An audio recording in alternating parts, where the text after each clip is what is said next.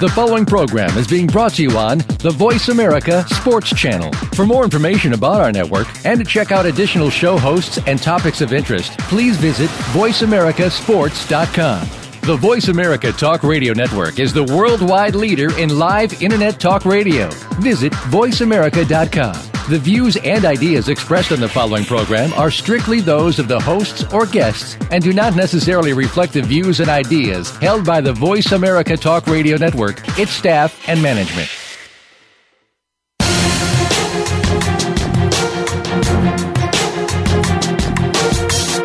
It's time to find out the stories behind the stories. Welcome to Nick Ferguson's Secondary Perspective. Get ready for some amazing guests, along with Nick's own expertise and insight behind some of today's top news in sports. The where, why, and how. Now, here's your host, Nick Ferguson.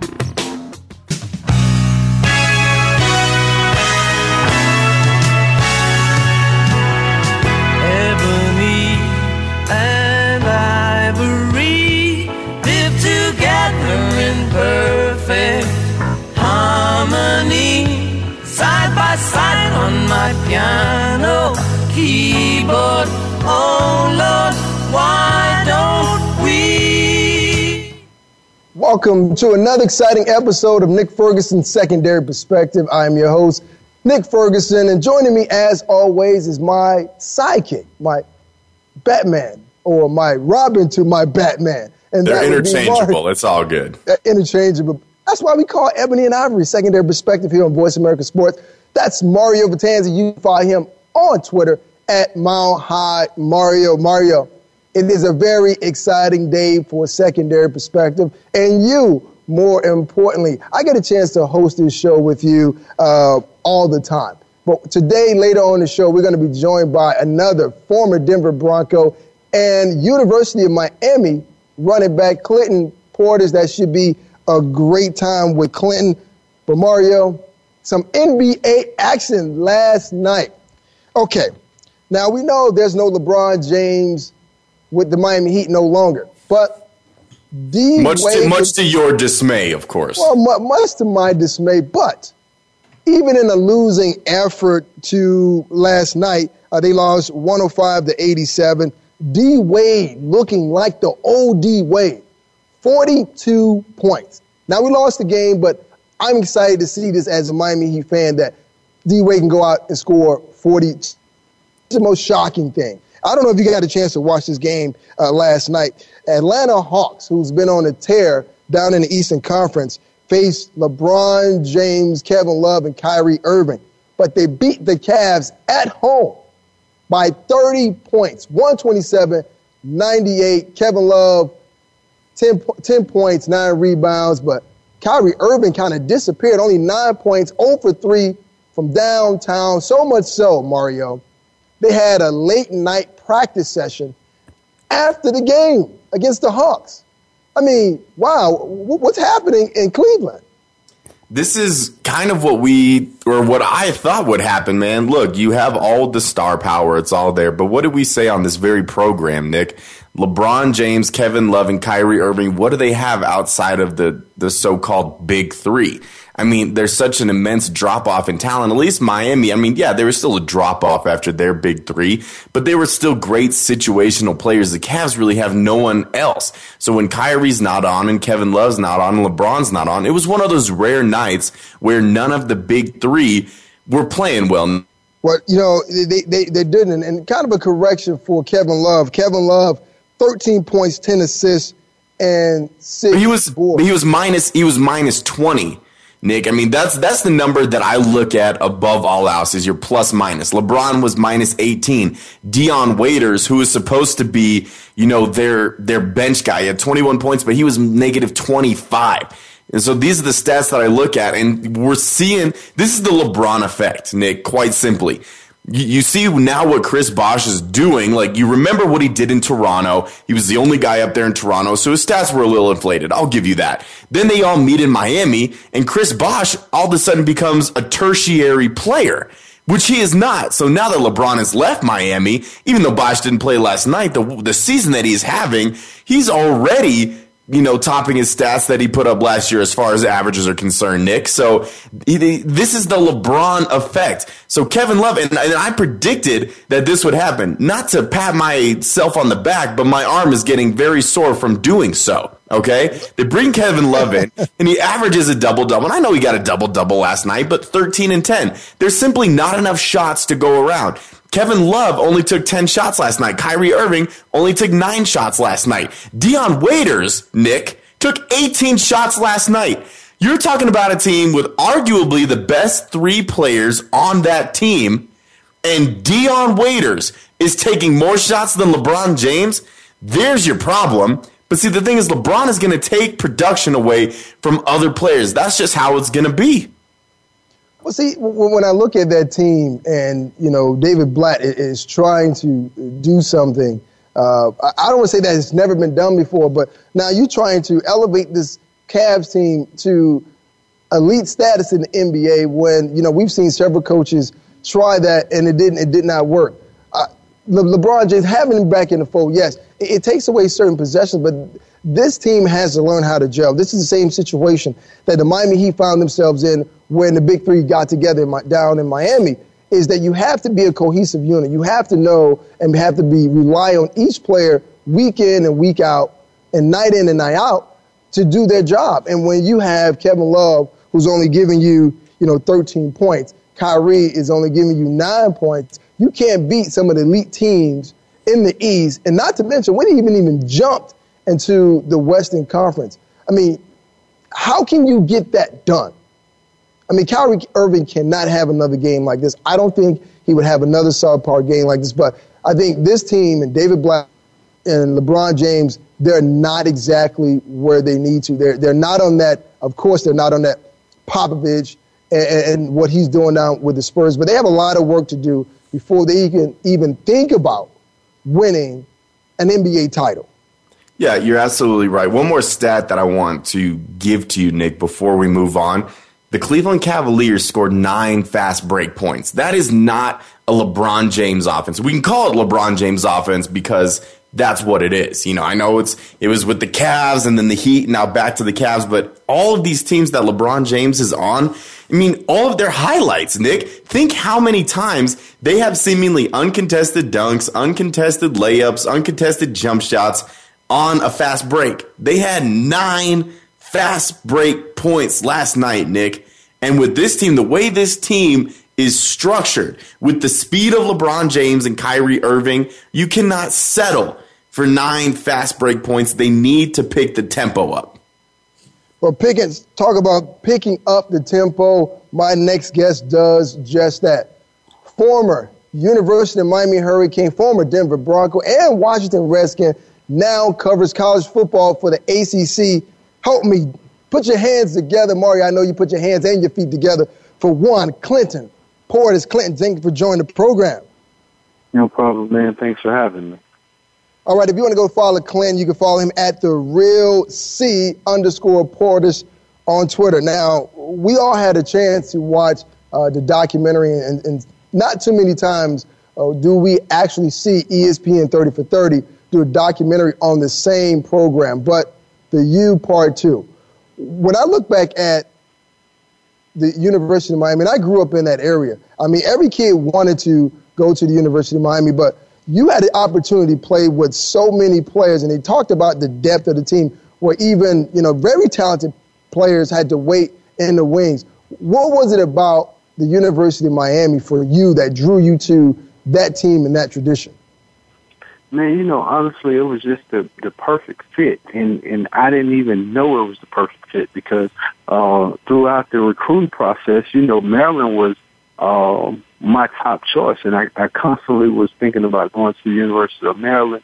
My best friend was at Maryland, and every day that I would come in, my mom, I asked my mom, did any coaches call? And the first thing she would say is University of Miami. Coach Solinger call. University of Miami call. University. And I would be like, did Maryland call? Did, this school call? Oh, yeah, they called too. And, I went on my visits, and my visits were great. I went to Southern Miss, and I went to the University of Maryland, and my third visit was the University of Miami. And I came down on my visit, and I meshed so well with the guys that were here. And, you know, I ended up leaving my host, which was Kenny Kelly, and Santana began to host me. I just joined up with Santana, and we had a great night and had a great weekend. And, you know, Ezra gave me probably some of the best advice that I ever received at that time, and it was not to run from the competition, because I asked him, he asked me, well, are you coming to the University of Miami? And I said, are you leaving to go to the NFL?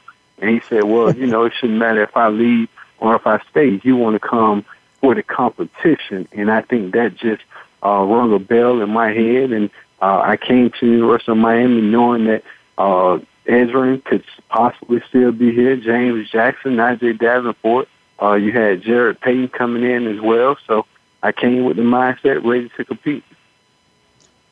Well, Clay, I mean, you just ran off a laundry list of running backs, and not too many college universities can say that they've actually put that many backs out, whether college or in the pros. But talk about the pressure, living up to that, knowing as though you had Edgerrin James and all those running backs before you that came through the program, and then they went on to the NFL and they had that success. Talk about the level of pressure that you had to deal with as a running back, carrying that whole University of Miami, TheU, as a running back in college and in the pros. You know what? It's crazy because it really didn't seem like pressure, because you didn't know. At the time, we didn't know what we had. You know, you watch Edge go. I think he was the 4th pick in the draft, and he wouldn't have had a great rookie year. And myself, I was in college, and I had a great freshman year in college. But James Jackson was the guy, and Coach Davis kept James Jackson as the man. And all of a sudden, my sophomore year, we're in a loaded back. And Najee Davenport went down my freshman year. So sophomore year, you have myself, James, and Najee all competing to get the ball. Then you bring in a young DJ Williams. You got a young Willis McGahee. You got all these guys coming in to be that guy. And it was kind of like a wait your turn. Like you got to wait, and when you get your opportunity to make the most of it. And the pressure wasn't even on going out and being outstanding on the field. It was getting on the field. That was the most pressure, because everybody in the room felt like they should be the guy, and not only the guy at the running back position, they felt like they were the best player on the University of Miami team. And then when you look around the rest of the team, to look at the receivers that we had, Santana Moss, Reggie Wayne, Bubba Franks, Jeremy Shockey, Kellen Winslow, you look at you look at the offensive side of the ball. You look at Ken Dorsey at quarterback. Then you look at the defensive side of the ball. You had competition at every position. And, I mean, we competed on and off the field. That's what's crazy. Like, we competed with everything we did. We competed in the classroom to be the smartest kid. We competed on the track because everybody at that time was on the track team as well. We competed in the gym playing basketball. You competed in running and doing workouts to have the fastest 40 time, to be the strongest, to have the highest vertical. It was just competition throughout, constantly. If you're just joining us, Clinton Portis of TheU, Denver Broncos, and Washington Redskins is joining us. CP, looking at your last year at Miami, 1,200 rush yards, 10 touchdowns, averaging 5.5 yards a carry. And then, of course, in the Rose Bowl against Nebraska, a 100-yard game and a touchdown. But the question, I think, on everybody's mind, if you stay there for one more year, because I think you had one more year of eligibility, didn't you? If you stay there for the following season, you know, do you guys beat Ohio State? See, I don't even think it's close. And so that whole debacle that went on where you guys kind of got screwed out of a national championship, if CP's running the ball, that's not even a problem because you're winning by 20 or 30 points. Well, you know, what's actually crazy is you look at those 1,200 yards and 10 touchdowns, and nobody even comes to the realization that I was always out by halftime. You know, I think in my junior year, I might have played in 3 second halves. You know, I think I played Virginia Tech, Boston College, and I'm not even sure what other game I played in the second half, but we started out the season demolishing Penn State. I was done at halftime, and every game that carried on after that, I think we had 3 close games. That was Boston College, Virginia Tech, and there was one more team that I can recall being in the game in the second half period. And if you look at that same year, you look at Willis and Frank and Jared's carry and realize I was out of the game at halftime. And if I just stayed in the game my junior year, I probably run up, probably could have went over 1,500 to 2,000 yards rushing. But my thing was getting in and getting out and making sure I stayed fresh for the following week. And a lot of people ask, why did I leave school? Because I didn't talk to anyone when I left for the NFL. So a lot of people ask, why did you leave school? And, I remember coming out and guys said, well, you would have been a top 10 pick if you just stayed another year. And I said, I should be a top 10 pick this year.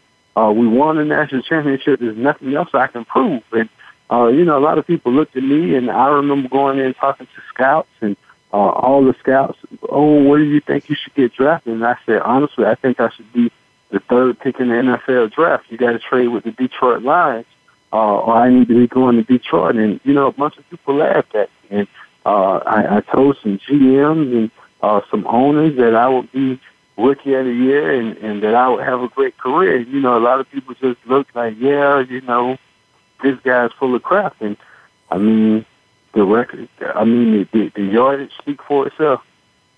Well, Clinton, when you talk about yardage, great, sensational seasons with the Denver Broncos. Denver Broncos fans definitely love you for that. But now the Broncos have two running backs. They drafted Monty Ball in the first round from Wisconsin, and then they have two undrafted free agent running backs who are tearing it up, Juwan Thompson, and you have C.J. Anderson. Now, I was watching the game several weeks earlier in the season, and C.J. Anderson broke the game open, 51-yard rush against the Oakland Raiders. And the first thing that I saw on Twitter, people started to compare him to both Terrell Davis and yourself. When you look at these Broncos running back, do you see a little bit of yourself in them? And if so, which back, Juwan Thomas or C.J. Anderson? Man, I think the Broncos got so much talent at the running back position. And just because they have such a great quarterback in Peyton Manning and players, the Marius and Julian Thomas around, it's overlooked. But when you look at the work that C.J. Anderson is putting in, it kind of reminds me of a Terrell Davis or Mike Anderson, guys that went later and succeeded. And it's just something about that organization finding the right back. And, of course, it's great having Peyton, but when you look at C.J. Anderson is more impressive to me just because when he's blocking, he's catching, and he's running the ball. And Muncie Ball has been banged up for the most part, but once he get to where he can get consistency, with the way the running back position is going in the NFL, I don't see a reason why you can't play all three of those guys, or at least keep two and have the third as a safety net, because the way guys are going down and getting banged up now, you need that. And I think it's great for the Denver Broncos. A lot of people say, well, have Peyton lost it and Peyton showing his age, starting to show he's not performing. And I think it's the best thing to possibly happen for the Denver Broncos, because in the playoffs, they're going to need a running game. You can't put it all on Peyton. And I think having the opportunity to see that you have three backs and these young guys that they have, and all three getting a little bit at a time, all of a sudden they're going to be fresh in the playoffs, which I think is going to be great for the Broncos if they can keep it up. Yeah, absolutely. Again, we're talking to Clinton Portis of the U, Denver Broncos, and Washington Redskins. And just to clarify real quick for our listeners, when CP said that he thought he should be taken third overall, that is where the Detroit Lions took Joey Harrington. So obviously he was right there. CP, with all the time you spent in Washington and seeing the situation that's going on there now where, it's just a yo-yo effect with RG3. He's playing, he's benched. He's playing, he's benched. And it's got to be an awkward situation for Gruden, because when Colt McCoy went down, his hand was kind of forced. Gruden clearly doesn't want RG3 playing quarterback. He's given him his chance. RG3 hasn't performed. So what do you make of that whole situation in Washington? Man, I think that's probably the toughest place to be a star, is in that Washington, D.C. market. And if I heard you all talking about basketball, and if you look at the Washington Wizards, and how long it took them to let John Wall develop into the player that he is. They had patience. Early on, it was get John Wall out of town, and they kept the patience. They kept adding pieces around him. You go out and you get Gortat, you bring in Bradley Beal. You had Trevor Ariza with him last year, and you had other guys to take the pressure off of him. And all of a sudden, once you got guys that could help him and took the pressure off of him, you bring in a Beal who was a sharpshooter. You bring in a Gortat who was a grimy inside player. Ariza, a great player as well. All of a sudden, you put talent around him, and John Wall blossomed into the player that we see going to play and represent the Washington Wizards for the Olympics. And when you look at that, it's the same patience needed in football. And the difference between the Wizards and the Redskins is the Redskins is the biggest ticket in D.C. And everybody wants instant success out of the Washington Redskins, and that's from the owner on down. And I think Mr. Snyder does everything he possibly can to keep the Redskins relevant and put them in a position to have the best players that he could possibly go out and find. The only issue is you keep addressing all of your skill positions, and you have yet to put money into the biggest problem, and that's getting somebody to protect their skill positions or allowing your skill positions to have enough time to showcase their talent. And until they get an offensive line, it don't matter if you got Drew Brees, RG3, Peyton Manning, or anybody else. If he can't get the ball out of his hand in 1, 2, 3 seconds and it's gone, it does no good. And I think for RG3, the success we've seen with RG3 in his rookie year was with an offense that was catered to him. It was with the same offense he had in college. They put him in a similar situation where he didn't have to have a learning curve. They adjusted to his style, and all of a sudden, when they took that offense away and made him go through the learning curve or the adjustments of an NFL quarterback, he's in a challenge. And if you look with that challenge, you forcing him, and the realization is he's been hurt every year since then. And it's a short clock. 4 or 5 games and no success is like, okay, we want Kirk Cousins, and then you get Kirk Cousins.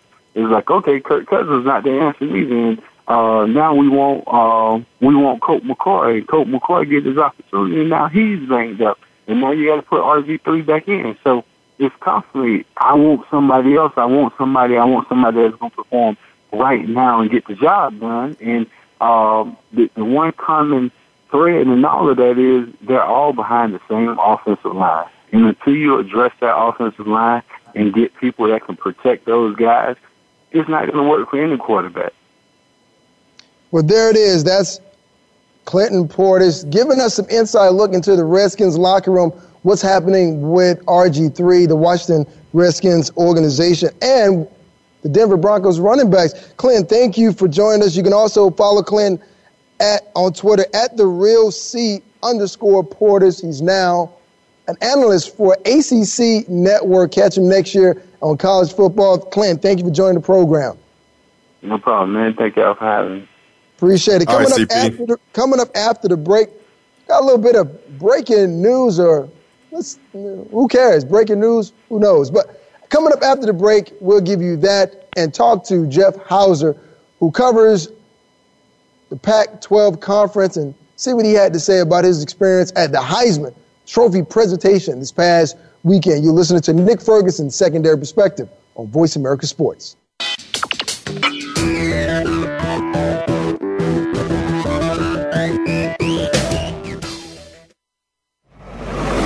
Your internet flagship station for sports, Voice America Sports. Looking for the best show about horse racing and handicapping? Want to play the ponies? Join us every week for Winning Ponies with John Englehart, racing's regular guy, where you'll go inside and behind the scenes with the top jockeys, trainers, agents, and handicappers in the world of horse racing. This show is the perfect complement to the Winning Ponies handicapping website. Listen for top plays for the weekend and the spot play of the week, and win prizes just for calling in. Winning Ponies with John Englehart is live Thursdays at 8 p.m. Eastern, 5 p.m. Pacific on the Voice America Sports Network.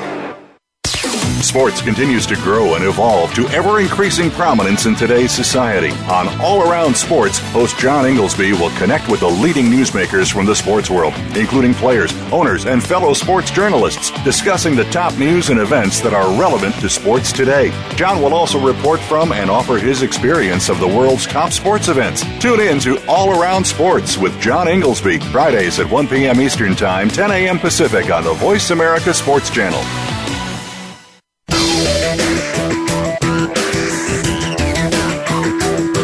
You're listening to Secondary Perspective with Nick Ferguson. To get in the lineup for today's show, please call 1-888-346-9144. That's 1-888-346-9144. Or send an email to nickfergshow@gmail.com. Now, back to the show.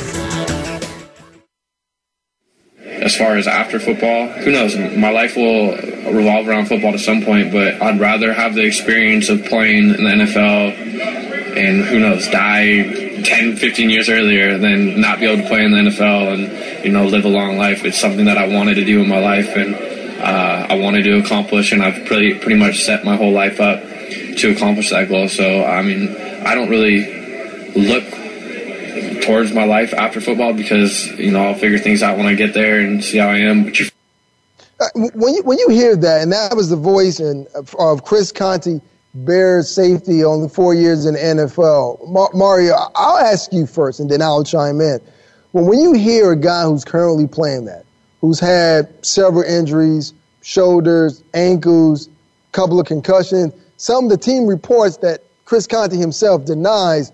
When you hear a guy talk like that, well, I'll worry about it when I get there. The idea that I'd rather risk my body or playing in the NFL is worth the risk of dying, if you will, and I'll worry about everything later. What does that sound like to you? How, as a sports fan and a guy that covers the game, what's the first thing that comes to your mind? It just seems like an ignorant comment, Nick, like he doesn't know what could possibly be on the horizon. I feel like at this point in his career, he's been in the league for a long time. Maybe he understands, and there's really no other option. It's like he's already been in the league. He knows what has happened to him. He might know what's to come, so maybe he's just trying to make light of the situation. But honestly, in my opinion, it just seems like a real ignorant comment. Like, why would you come out and say something like that? And given the opportunity, I feel like when he is eventually faced with death, as we all will be someday, and, the powers that be ask, would you have wanted 10 or 15 more years on your life and not played football? I'm sure at that point he'll say, yeah, I wish I could go back and not play football and add, all of these years to my life. So, it's hard for me to say, Nick. You know the situation a lot better than I, because not only were you in the NFL, but you played the same position as Chris Conte. He's a position where he's getting his head in a lot of tackles. He's throwing his body around. Safety is not an easy position to play. Not that there's a position on the field that is easy to play, but for him to say something like this, I guess it's a little sobering to hear, Nick. Well, you know what? I want to get this out on social media. So hashtag what would I sacrifice? Because when you think about these situations, whether it's playing in the NFL or any other major professional sports, getting that girl of your dreams or getting that dream job, it's like, what would you sacrifice? If someone said, well, we'll give you this one thing that you really want, but you have to give up something in return. And what would that sacrifice be? And I think what Chris Conte is saying is that I love playing a game of football.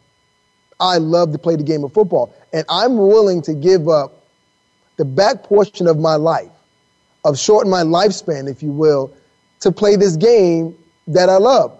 Most people won't agree with that. And I'll tell you from my perspective, when I was a kid growing up in inner city, I loved the game of football. And I said, well, I will be willing to play this game for free.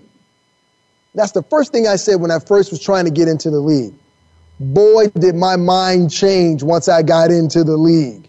I saw everything that was taking place. I saw that it was a business. Guys are being forced to play injured and play hurt. There's a difference between the two. And I had a change of heart. No, I'm not playing this game for free.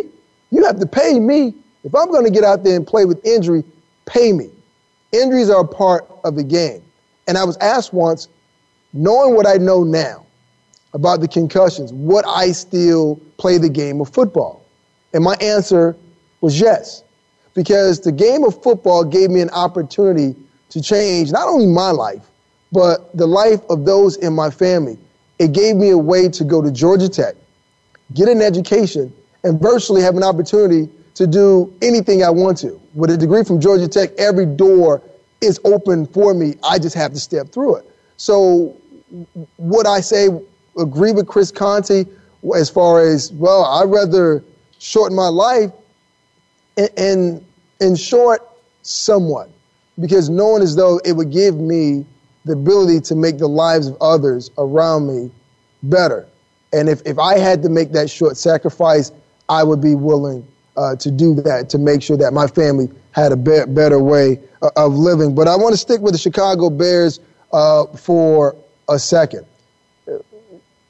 Earlier this week, Mark Trestman decided he was going to bench Jay Cutler. I mean, let me read a couple of things to you. Let's talk a little bit about Jay Cutler. Jay Cutler is $22.5 million, making the most money in the NFL at this particular time, more than Peyton Manning, more than Tom Brady, more than Drew Brees. But as a starting quarterback, he has a record of 61-57, 3 winning seasons in 9 years, and they gave him a contract extension, something that we totally disagree with on his program, but we're not the Chicago Bears brass. But enter Jimmy Clausen, 1-9 as a starter, hasn't started since 2010, I believe. What is Mark Trestman saying to the Bears fans right now, Mario? Nick, do we forget that Mark Trestman coached in the Canadian Football League? Look, not to take anything away from the CFL, it's a nice little program they got up there, and about 0.5% of the players that play there have a chance to play in the NFL, if we're giving you the honest and brutal truth. But Nick, he coached in Canada. And he was a really great coach for the Alouettes or whatever in the world team that he ended up coaching for. It's still Canada, Nick. So you're taking the best coach from Canada and giving him a head coaching job in the NFL? Are you insane? And we said this before, and I know Trestman had a little bit of experience in the NFL from the past and before the Canadian Football League, but it just didn't make any sense to me. And I said at the time of the hire, this is a very confusing decision by the Bears, because not only did they decide to hire Mark Trestman, they fired Lovie Smith after a 10-win season. So let's not forget that. I know Lovie's having a tough time down in Tampa Bay, but he had all of his guys in place in Chicago, man. Like, Chicago was the place for Lovie, and they fired a guy who went 10-6, barely missed the playoffs, but they were on the verge. They were a good team. So if you were to have Lovie Smith with this team right now, Nick, this is a playoff team. You can say whatever you want about Jay Cutler, the offensive line, this and that. It comes back to Mark Trestman, man. When you have this much talent, when you have the kind of weapons that Mark Trestman has at his disposal, and he's supposed to be an offensive genius, and you're putting up the piddling numbers that you are, then it's your problem. It's your fault. That's what's going on in Chicago, Nick, is giving the backup quarterback a chance. That's what he was forced to do last year, and they had Josh McCown. And it worked out pretty well for him. The journeyman got it done. But if you think for 2 seconds that you're going to get a fraction of the production out of Jimmy Clausen that you got of Josh McCown, you are sorely mistaken. Jimmy Clausen is the worst paid quarterback in the NFL. And you could bring Tim Tebow in, and that would still remain true. Jimmy Clausen is garbage. And their failure is not because of Jay Cutler. I mean, could he be playing better, Nick? Of course. Could the offensive line be playing better? Absolutely. But this is Trestman trying to divert attention away from him and blame Jay Cutler. He's trying to convince the organization that, it's not me, it's the quarterback. Just watch. And then watch how poorly Jimmy Clausen plays. It's not me, it's the powers that be. Well, I got news for you, Trestman. It is you. Go back to Canada where you belong, bro. But wait a minute.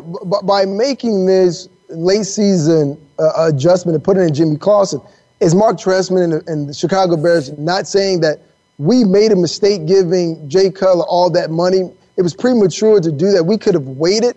But, I mean, he's putting himself out there by Nick, definitely when has a head coach ever admitted to being wrong?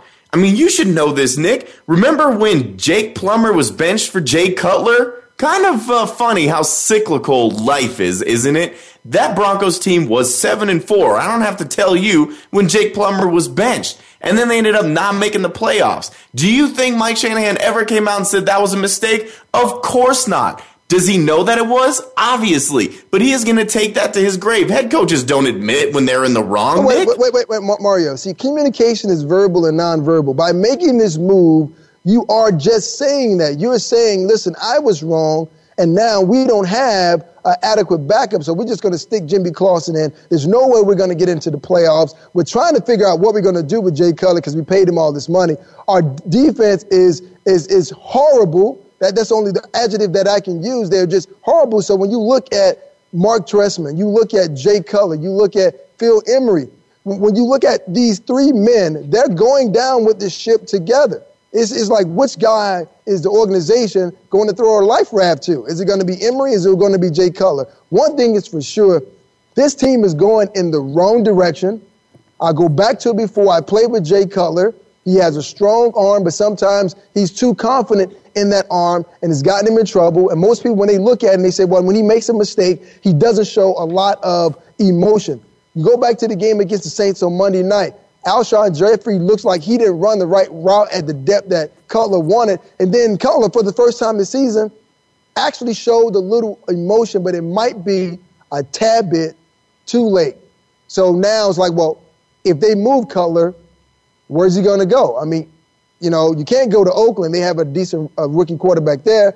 I mean, the only two places that you can possibly go is maybe Tampa Bay to join Lovey or the New York Jets, or maybe even the Houston Texans. But we just have to wait to see what happens with that.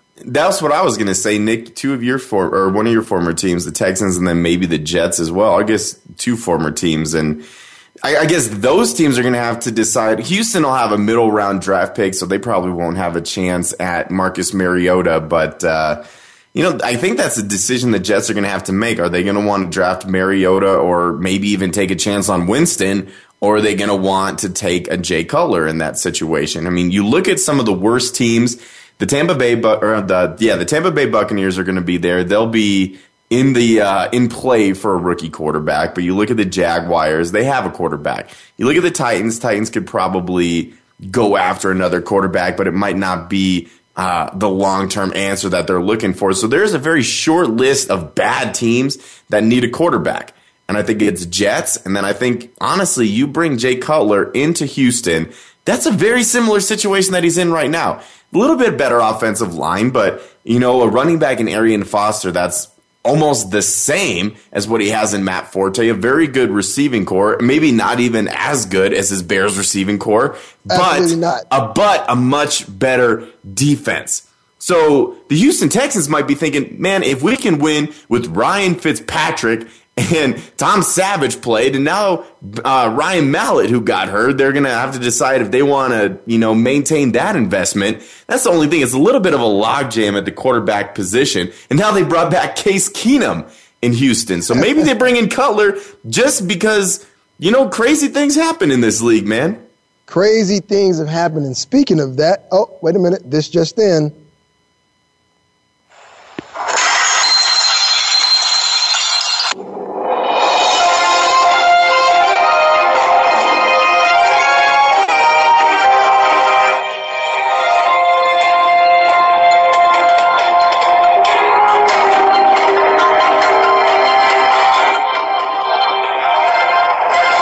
That's right. This just in. Starting quarterbacks in the NFL that were benched this season. Let's start with number 1. Geno Smith was benched for Michael Vick. Jake Locker, who my counterpart just spoke of, was benched in favor of LSU quarterback Zach Mittenberg. Brian Hoyer was relieved of his duty in favor of Johnny Football, who in his debut as a starter did not perform well against the Cincinnati Bengals. E.J. Emanuel, Florida State standout quarterback, benched for, that's right, Kyle Orton. Austin Davis was leading the Rams, but leading them to nowhere until Sean Hill came in and won a couple of games with Jeff Fisher. And the guy who we just talked about, Jay Cutler, benched for Notre Dame standout Jimmy Clausen. And that's been your not-so-breaking news moment of the day. After the break, we will talk to Jeff Hauser, Rand Sports and Pac-12 writer, to get a little insight on the historic Heisman Trophy presentation that took place last week in New York. And maybe we can get a little insight on what Mark Helfrich plans to do when he faces against Florida State. Stay here, keep it locked, come back after the break. Nick Ferguson's secondary perspective with my sidekick, Mario Batanzi, here on Voice America Sports.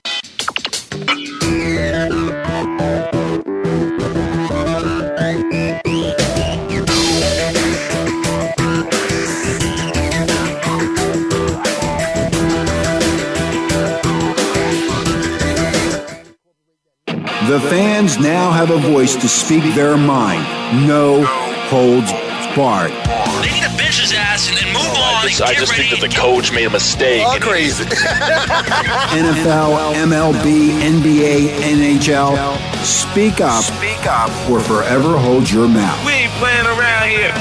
Voice America Sports. If you think you've seen online TV before, let us surprise you. VoiceAmerica.tv is online now. The leader in live internet talk radio has done it again. Multiple channels, a state-of-the-art viewing experience, live and on-demand programs streaming 24 hours a day. It's exactly what you want, when you want it. VoiceAmerica.tv. From health and wellness to business, sports, and everything in between. Discover our new world. Visit VoiceAmerica.tv now and experience the future of online television. VoiceAmerica.tv. Are you a real sports fan? Get ready to talk football and anything else sports with Kwame Lassiter, formerly with the Arizona Cardinals, San Diego Chargers, and St. Louis Rams. Kwame's got the experience, so he's prepared to talk sports with you every week on Kwame Lassiter's Sports Talk. It's on the Voice America Sports Network every Monday, Tuesday, Thursday, and Friday at 9 a.m. Pacific Time, 12 noon Eastern Time. Get ready for an unpredictable, fun, and sometimes sarcastic look at the world of sports. That's Kwame Lassiter's Sports Talk on the Voice America Sports Network. Your internet flagship station for sports, Voice America Sports.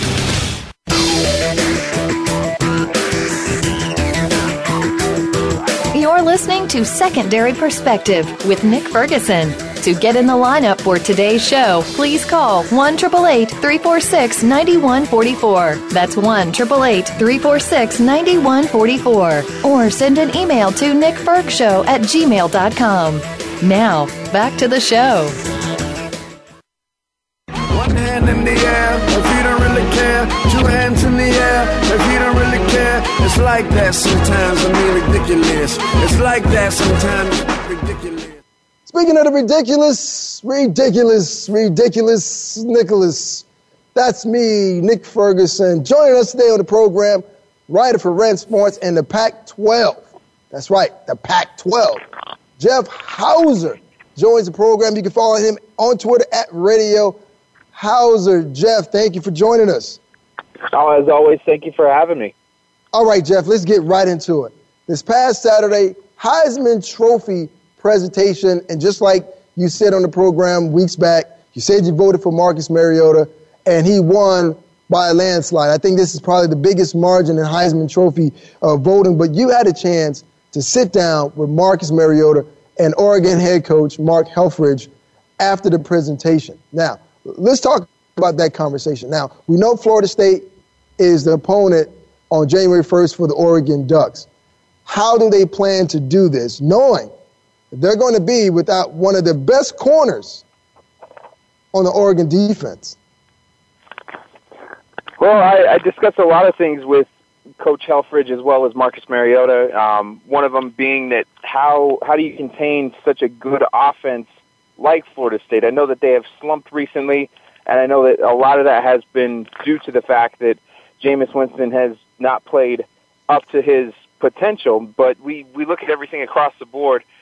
You know, Florida State comes into this game, and they have been on a downslide. You know, the 2-point victory against Georgia Tech, barely squeaking by Florida in the last week of the season.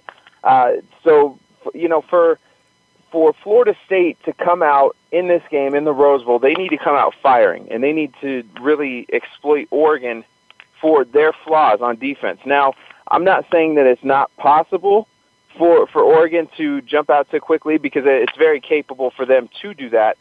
But there's a couple of different things. You know, the one thing that really hurts Oregon, like you had alluded to, is the fact that they will be without their star cornerback. And, you know, Ifo Alomu, if you have him and you put him on your draft board, he's going to be the top cornerback in the nation, in my opinion. So to have him out with a torn ACL for the rest of the playoffs, it's key for Oregon. But, you know, next man up situation, just like it is for Ohio State with T.J. Barrett. Now Cardale Jones comes in. So it's all going to play out in front of our eyes within this playoff. So it's going to be very interesting to see what both teams have to offer in the game. If you just joined us, we're talking to Rand Sports writer and Pac-12 writer Jeff Hauser. You can follow him on Twitter at Radio Hauser. Now, when you sat down with Mark Helfrich, did it appear to you that this Oregon team, knowing as though Florida State hasn't been that great this season, but they're undefeated, the only undefeated team in this 14 playoffs, but did it appear to you that they were possibly overlooking this team looking ahead to Alabama? Oh, no, absolutely not. I would say not at all, because Mark Helfrich told me a couple different things. And one of the things that he told me was that he's planning this matchup based on what he has seen. He's broken down the film from last year even, and some of the offense and some of that scheme that they ran last year within the championship against Auburn. But now this is a completely different Florida State team who has slumped, and he is aware of that. But he's playing this like every other opponent that he's played this season. And, of course, the Oregon Ducks have the biggest margin of victory within college football. They've been beating teams by at least 28 points or more on average. So it's going to be Florida State's game to lose, be it that, yes, they are the only undefeated team, but they have slumped. They started out the season with an average margin of victory of 15 points a game. And in the last 5 games, it's hovered around 6 points a game, 6.8 points a game, actually. So that's a huge margin, considering, you know, going into the season, they were a much better team, and they started out the season with good aspirations. You know, they've had some pretty key wins over an Oklahoma State team who was fired up at the time. It was the first game of the season, but then the Clemson win helped them going into everything, into the Georgia Tech win. And the ACC championship, I think, has really boosted Florida State week by week by week. Let's see what happens when they have a little bit more rest. So, Jeff, let me ask you, when you sat there with Marcus Mariota, who did he give all the credit to for the success that he has up to this point?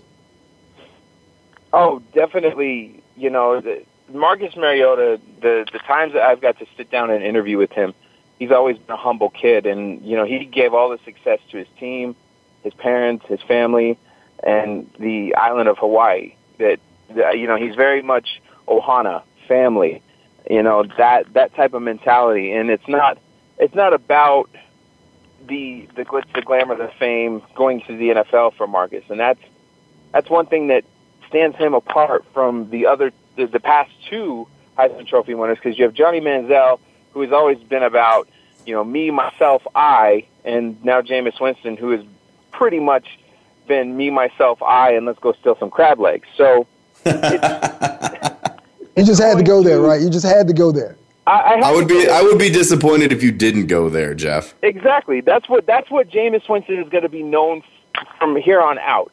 Is he was dumb in the off season, went to a Publix and stole some crab legs. So, I mean, that's just the cloud that's going to hover around him, because really, who goes to a grocery store and steals meat? Well, someone who's hungry goes to the store and steals meat. Okay, so Nick, go to a convenience store, take a Kit Kat bar or 3 Musketeers or something. Okay, you don't go 0 to 60. You work your way up to crab legs, man. Hey man, maybe you just had crab legs on the mind. Have you seen The Walking Dead? When you're starving as a college student, you're trying to find. Okay, so you're gonna compare zombies' bloodlust to Jameis Winston's crab leg lust. Is that what am I understanding you correctly?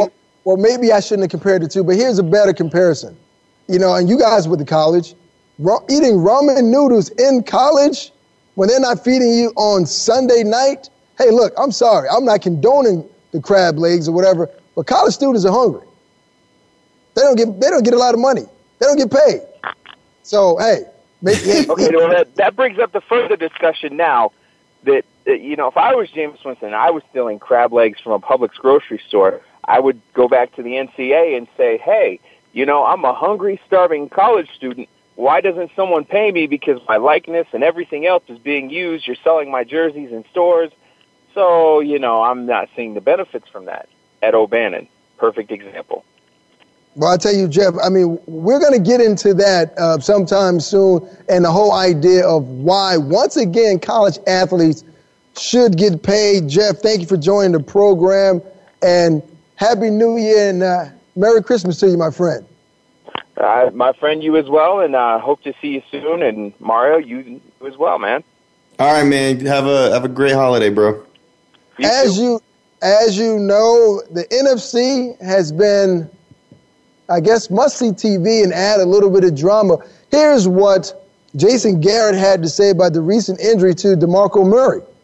Today we don't anticipate him practicing much, but he's got to move around and get himself physically ready to play in this game in and around that hand. And then as we go, we'll just see, again, how functional he is, how he can hold the ball, hold it under duress, catch the ball, block, do all the things necessary to play. And we'll try to ease him into drills and practice as we go, as the week goes on, and just see where he is. And we'll evaluate it day by day. After suffering a defeat at home by the hands of the Philadelphia Eagles on Thanksgiving, Dallas returned just like the Empire to beat the Philadelphia Eagles at home in their last home game to take a lead in the division 10-4, dropping Philadelphia to 9-5. I ask you, Mario, 2 games remaining in the season, and yes, we talked about the Dallas Cowboys ad nauseum and the Tony Romo effect. Can Dallas get it done? They play their host Indy at home, and they play the Washington Redskins. Can they get it done? Can this finally be the year that they dispel all the rumors and Tony Romo and the Cowboys get it done? I know you're not seriously asking me if the Cowboys can win. Yes, of course I'm asking you that question. The Philadelphia Eagles are going to win out. The Dallas Cowboys will lose on Sunday to the Colts. And I know everyone's thinking, oh, well, they're at home. That's going to help them. No, they are actually the only team in the NFL to be undefeated on the road this year. And that's awesome, okay? So they're going to win in Week 17, but they are going to lose against the Colts at home. I don't think that they're going to be able to keep up with them. I don't think they're going to be able to slow down Andrew Luck and T.Y. Hilton. And here's what's interesting about the Colts team, Nick. They should have a worse record. But they're one of those teams that finds ways to win. And that's what you have to do in order to be a serious playoff contender. With the Dallas Cowboys, things either go their way or they don't go their way. And that's that, Nick. And I don't think things are going to go their way on Sunday. Bottom line. So you're saying Mark franchise is going to take the Philadelphia Eagles to the promised land. And here's a look at how things lay out. Dallas at 10-4, Detroit 10-4, New Orleans, that's right, 6-8, and Arizona have already clinched at 11-3. That leaves Green Bay Packers, Seattle Seahawks, and either, this Philadelphia Eagles team, if they don't handle business, possibly on the outside looking in, hoping to get one of those wild card spots. So you still believe in Mark Sanchez being the guy to get the Philadelphia Eagles to the promised land? Here's the thing. No. And the reason I say that is because when they win despite Mark Sanchez, when they get LaShawn McCoy going, when they get the ball into Jeremy Macklin's hands and Jordan Matthews as well. But people want to pigeonhole Mark Sanchez as this terrible quarterback. He is aggressively mediocre, Nick. That's what's great about Mark Sanchez. He's never going to wow you, but when he lets you down, you kind of saw it coming. Now, the thing that sets him apart this year from the thing that is similar to what he had in the past with the Jets is a very good defense. The Philadelphia Eagles defense scores, and in fact, they're either the second or third best scoring defense in the NFL right now. So the defense is going to help them out. They're going to go undefeated. I'm sorry, not undefeated, but they're going to win their last two games, Nick. They're not difficult games. They are going to win, whether it's with Sanchez or not. You got to see bigger picture. The team as a whole, with Chip Kelly running it, they're better than the Cowboys. Cowboys aren't going to make the playoffs. We know how this story ends. We do know how the story ends, and I am sticking to my story. Philadelphia Eagles win the last two road games against the Washington Redskins, New York Giants, and they become the NFC East champions, and sending Jerry World once again back to contemplate what happened. I would like to thank my guest, Jeff Hauser, for joining the program, Clinton Portis, great stuff from Clinton, and also Mario Batanzi for always hanging in there with me, being my Robin to my Batman. My three amigos here reporting in the pavilion here in Los Angeles at the Church of Scientology. Thank you for allowing me to use your lovely setting and backdrop. My guys in Arizona for always keeping the show running as smoothly as possible. Enjoy the holidays. If you haven't gotten your shopping in, hurry up and go. But get it done. Nick Ferguson, Secondary Perspective. We'll see you.